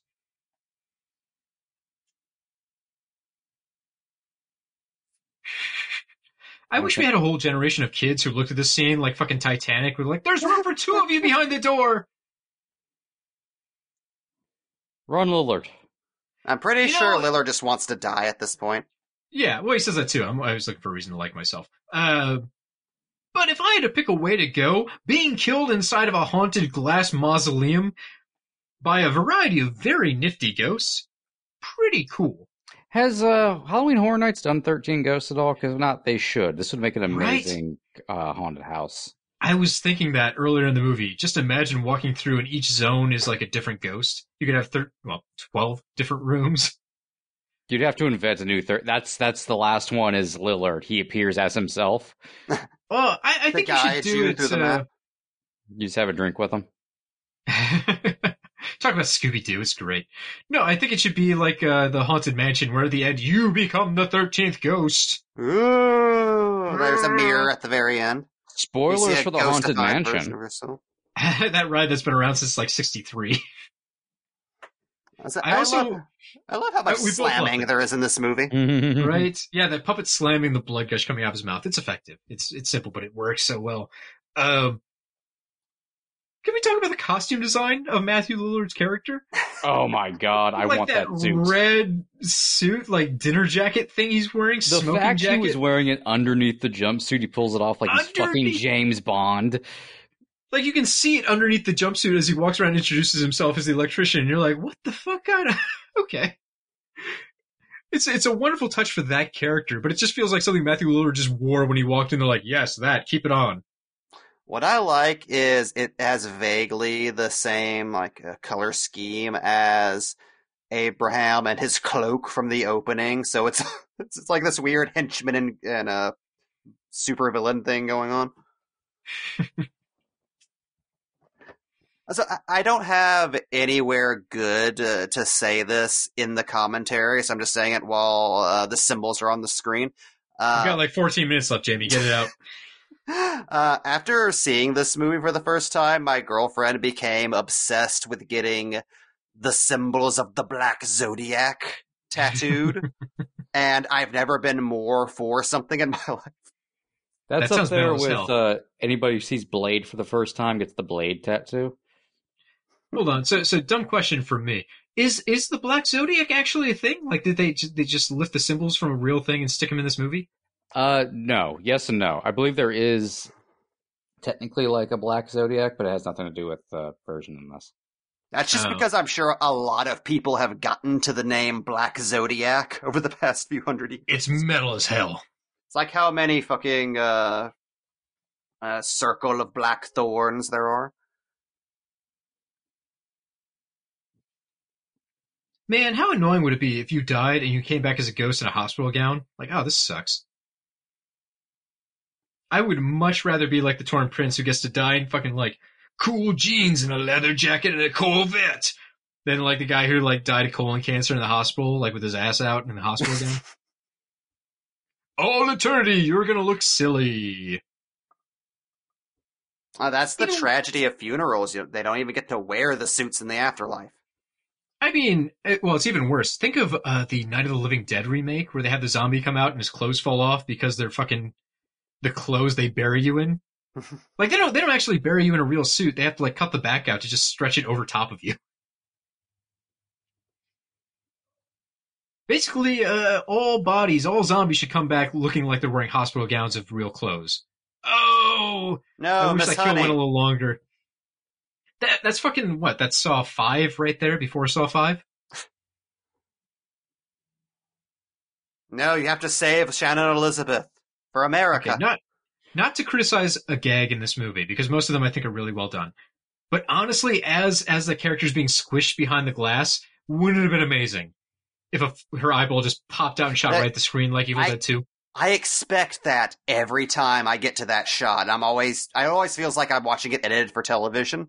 Like, no, yeah. there's supposed to be an exclamation point there. Right? I don't know. There's been a couple of scenes where you actually get to see a character, like, squished to death. Not as many as you think. I think there's only, like, a handful, really, that are, like, well done. Most of them don't have eyeballs shooting at you, and it's a mistake. Sam Raimi would tell you otherwise, and he would do it. Okay. I looked up the real Black Zodiac, so I can now read the actual signs of the Black Zodiac. Mike, be our wiki expert. Okay, it is the Tyrant. Okay. Which is the version of Ares. The Fallen Demon, the Basilisk, the Serpent, the War Maiden, the Maelstrom, the Ravenous, the Poisoned Dart, the Tempest, the Leviathan, the Beast, and the Sword.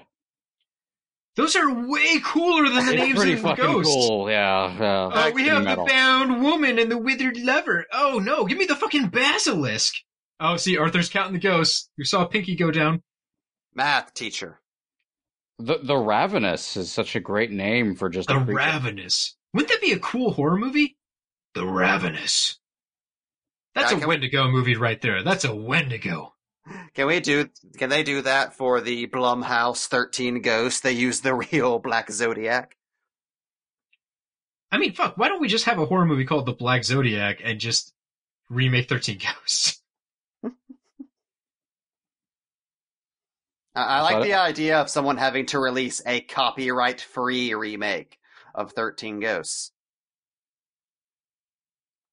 What's no great glasses. is I don't know anything about astrology, really, so I have no idea, like, if there is any historical value to anything that I just read, or if it's just like, oh, the idea of the Black Zodiac's cool from that movie, let's make a real one. So, either way, better names.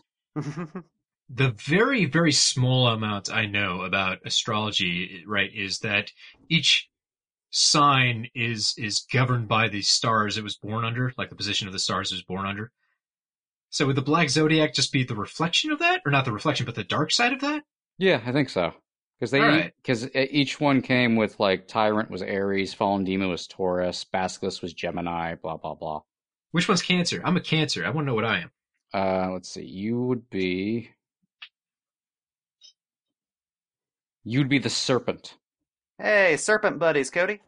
Serpents! Pow! Not bad. I mean, there's... Cool. I'm the Tempest. You are like the wind, wild in nature and carefree in your... That's a lie. Yeah.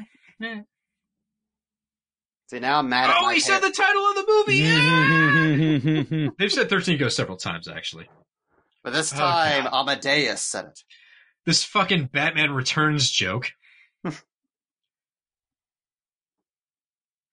I wish movies wouldn't make that joke. I wish movies would not do, like, the fucking DJ sound whenever they need to have, like, an important breaking sound moment.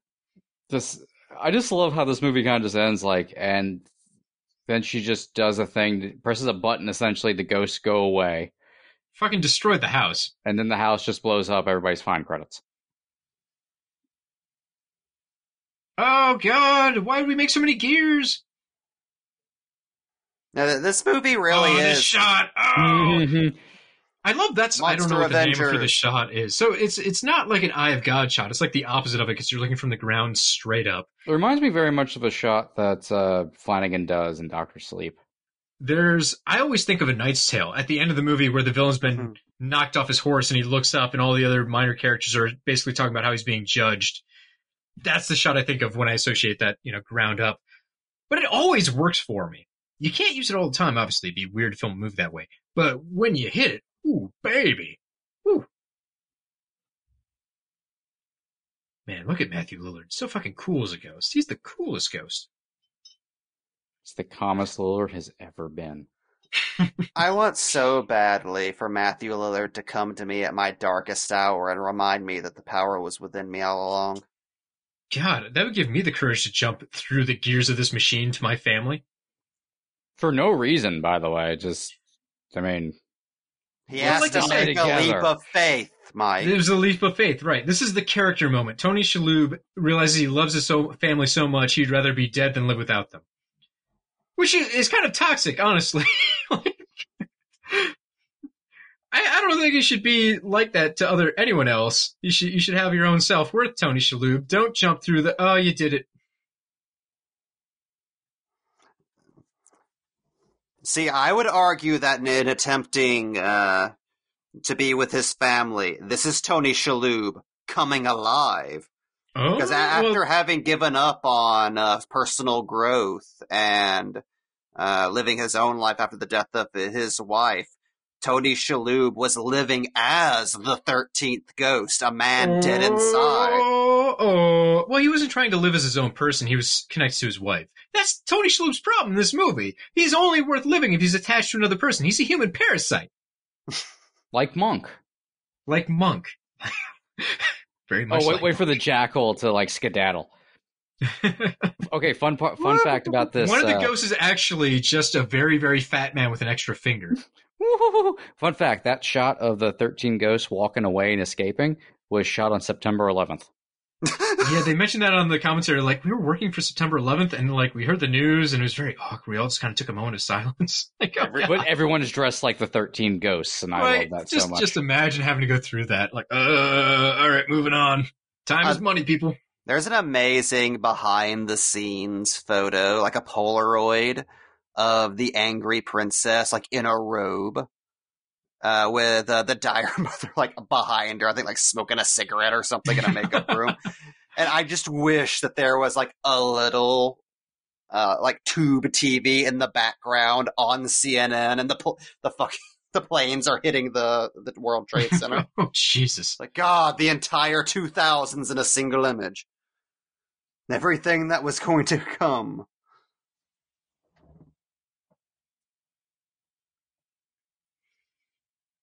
Well, anyways, happy ending, except for the fact that Tony Shalhoub is still bankrupt. They're all homeless now. They're all homeless. They have no money left. Their maid is leaving them.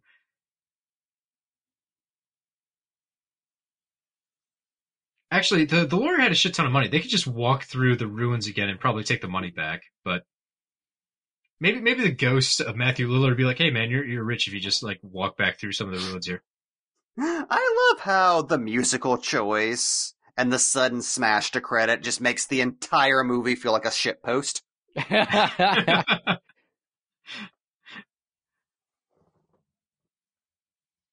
We've mentioned this many a time before, but I do think more films should end like The Addams Family, where you just have a rap to explain the plot of the movie. If you're going to go with something hip-hop, do it that way. Oh, yeah.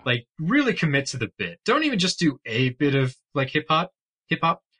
Oh, hey, look at the stunt coordinator. It's Jason Voorhees. Mm-hmm. But, Freddy versus Jason Voorhees. It truly was 13 Ghosts. I love 13 Ghosts. Honestly, yes, the structure of the movie is... 13 Ghosts? It's the better question. It's confusing because, if you listen to Mike talk about the movie, you would assume he hates it. However, we just did a whole commentary for it, which meant watching the movie several times to make notes and impressions. So we obviously love the movie enough to do that, because I don't think we've done a movie we absolutely hated as a commentary before, right? Look. 13 Ghosts is like a little brother that Mike likes to bully. I think highlighting the fact that it is so fucking stupid but is great simultaneously is why it's so special. Absolutely. A movie doesn't have to have its shit together 100% to still be fun and watchable and shit post about it or anything. I think it's very fun. My problem with the movie really is the structure of the really long second act. Okay, if you were to break this movie down into a 3-act structure, which is, I get most people say you shouldn't actually break movies down to 3-act structures because that doesn't truly make sense. There's a lot of in-betweens and fragmented parts. but you have a really extended part where Arthur gets in the house and realizes it's filled with ghosts. That takes up a large chunk of the movie. Then the third act, where they realize that Uncle Cyrus is actually a villain, that's essentially the third act. That's like your turning point where things have to change. That's a really small part of the movie. That's only like 10 minutes, maybe. So you have this very funky middle act where what happens? So they kind of wander around the house trying to find the kid, and just to add some twist to it, they realize there's someone else in the house, and then another twist, she's a double agent. But they don't move around the house that much. They don't go into that many separate rooms or like have different set pieces with the ghosts. They really have like that one encounter with the Jackal, right? Yeah, pretty much. Jackal and the Hammer are the only ones who really get play. Yeah, so it's very thin. You've got 12 ghosts, and you don't really spotlight every single one of them into like a real moment. You only, like the Pilgrimess, you'd be forgiven for forgetting she was a part of the movie. She's only shown in flashes. Yeah, I mean, all the other stuff is like interesting and fun to talk about from this like a a movie construction standpoint. Like, oh, it does this, and it's also kind of why it's special at the same time, like why it's fun. The only real drag about its ill construction is that quote unquote second act, which is mostly people for some reason still not believing there's ghosts, despite the fact that you can just put glasses on and see ghosts. They really should have had a They Live style fight, like 10 minutes of just Matthew Lillard trying to put the glasses on Tony Shalhoub and they're wrestling. And the fact it is they just split up Scooby-Doo style and then wander around the house and nothing really happens, and you just keep hearing the same exposition over and over again. It's very weird to look at a movie this short and say you can really feel the length. Like, if they cut a good 10 minutes out of this, I think it would be so much more digestible. I mean, that's the only legit bummer about it. Well, that and the kid's really annoying, and I wish he died. I mean, honestly, I even love the font. Like, I don't know if he survives. I love 13 the font. 13 ghosts. We didn't even make fun of the fact that it's 13 with the fucking number 13 stuck in the middle officially. I'm obsessed with that, because I didn't realize that until years later, that wasn't just a gimmick for, like, the VHS cover. No, it is legally 13 in the ghosts. If we want to talk something embarrassing, I gotta get this out. I have to unload my sins to the audience before they leave. I didn't realize until taking notes for this movie that Dark Castle Entertainment was a reference to William Castle movies. It never occurred to me until I was taking notes. I'm like, oh, William Castle, Dark Castle. The first two movies were William Castle movies. I'm not sure how to respond to this. Never once occurred to me. I thought Dark Castle, because their logo is like a gargoyle, like, oh, it's a spooky old haunted house castle. And they make horror movies. Well, they used to make horror movies. They still do. Seance is a horror movie. Yeah, there. They lease out horror movies now. Seance is a lot Bring of fun, Dark Castle back. Bring like full-fledged Dark Castle, like Hammer. Like when Hammer promised that they were coming back, and then they release a movie every once in a while. Yeah, like you want Daniel Radcliffe in a ghost movie? We can do that. You want a sequel to that? No, we made it. Come on, get James Wan on some Dark Castle pictures. I don't think WB will let him go. That guy has made so many billions of dollars for him. True. Can we just retroactively make Malignant a Dark Castle picture? We should mention, this is a whole different conversation, but we need to appreciate the fact that James Wan is probably the most successful person in Hollywood over the last decade, and no one really notices. He can kind of do anything. Like, he's very, he's somehow a name in pop culture. But like, no one really notices Nolan he is. Made several big movies in a row, original movies and sequels and superhero movies, and everyone knows Christopher Nolan. Common folk know Christopher Nolan. James Wan is out there making Aquaman an extremely profitable venture in between like Fast and the Furious movies and everything else, making a Conjuring universe, and people are like, who's that? Oh, James? It's very, very weird. James Wan has the career that everyone thought Shyamalan was going to have after the first two movies. Yeah. I mean, good for that guy, but he deserves a lot more. You got to put some respect on that name. He has done some incredible things in Hollywood. But I feel like the fact he's under the radar a little bit still, despite everything, gave us Malignant. Yeah. Peter Jackson got King Kong just for making The Lord of the Rings. I feel like after Aquaman, he had a King Kong coming, and he settled and for he chose to make Malignant instead. That's I love. That's amazing and very cool, but it's like, you probably could have made 2 Malignants. Just ask for like the money to make 2 at once, man. Though I am sad that Aquaman show the Trench didn't happen. Yeah, I mean, he is doing his animated series, though. That's cool. But the Trench not happening bothers me. That's a sad note to go out on. I'm sorry. But, folks, the show has to end. Yeah. Now, folks, this has been 13 Ghosts. If you've enjoyed this commentary, we have plenty more at boxofficepulp.com. You can find more episodes of us, sometimes doing commentary, sometimes just shooting the shit. Sometimes I'm not even in them. Those are the best ones. You can find more episodes of Box Office Pulp basically through any podcast platforming system you enjoy. We are on iTunes. We're on Stitcher. Actually, I don't think we're on Spotify. Don't look for us there. One day, maybe. Who knows? Soon. Maybe. If you want to find us, we are at Box Office Pulp on Twitter. You can find my personal account at BopWatch1 on Twitter.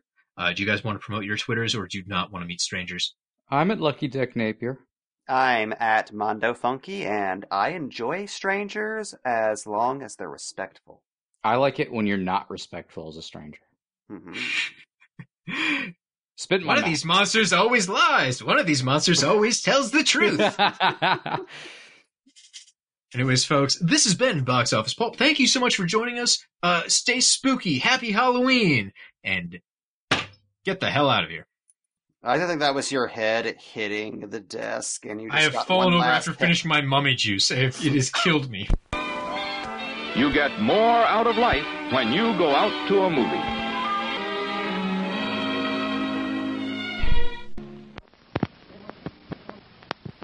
Please remember to replace the speaker on the post when you leave the theater. We need to make a Halloween-themed wake-up juice for Cody, which is just essentially just throwing a bunch of cotton candy in a blender and liquefying it. You don't have to... What? Mike? No, too what? bad. You're dealing with it. It's cotton candy. It's a common part of drinks. You just pour any amount of alcohol on it and it dissolves. You don't have to blend it. No. Candy corn is different. Oh, candy corn. I thought you said cotton candy. Candy corn is its own animal, essentially. I can make a pretty good candy corn cocktail, actually. It's all about separating the layers, because you can have like a white alcohol on the top. And, like, I'm glad you're having a good time of it. I'm just fascinated by the concept of trying to put cotton candy in a blender. Right? Like, that's insane. Like trying to turn it back into normal sugar.